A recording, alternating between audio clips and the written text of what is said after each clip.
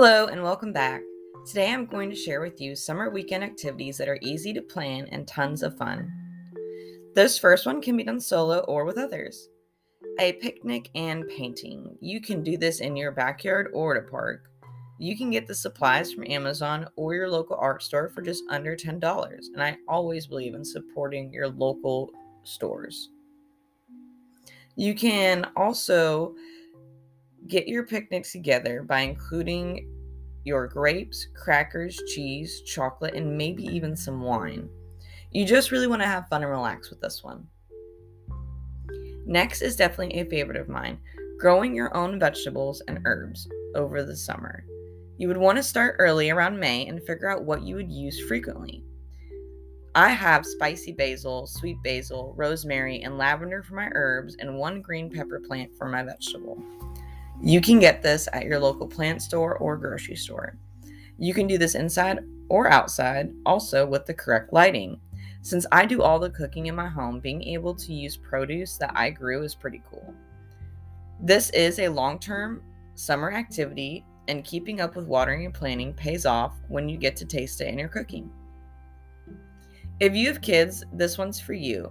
Planning things to do with your kids doesn't always go the way you think. Sometimes they don't all agree on one thing.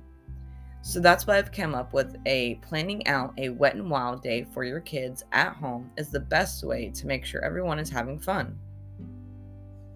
Games, music, and snacks. Some games could include slip and slide, using an old tarp that you have lying around with just some dish soap. And if you don't have that, you can easily go to the dollar store and pick one up for right under $15.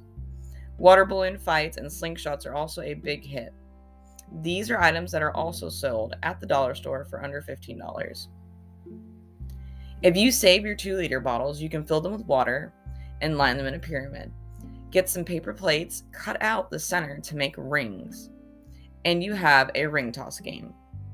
You can then help the kids cool off with easy treats such as watermelon slices, popsicles, apple slices, grapes, and homemade lemonade. This can be modified to your liking, and the possibilities are endless. Adult-only days are the best when you don't have to spend your entire check, right? That's why for my last activity, I want to share backyard camping. Get your friends, grab your pet, grab a tent, or just a sleeping bag and blanket. I recommend a full moon night where the light is bright. Take your drinks and build a fire if you can. Roast some marshmallows, hot dogs, and have a blast in the moonlight. I hope I've inspired you today to be bold. Thank you for tuning in to Dex Daily, and please leave a voice message if you try any of these activities. I would really love to hear from you. Thank you.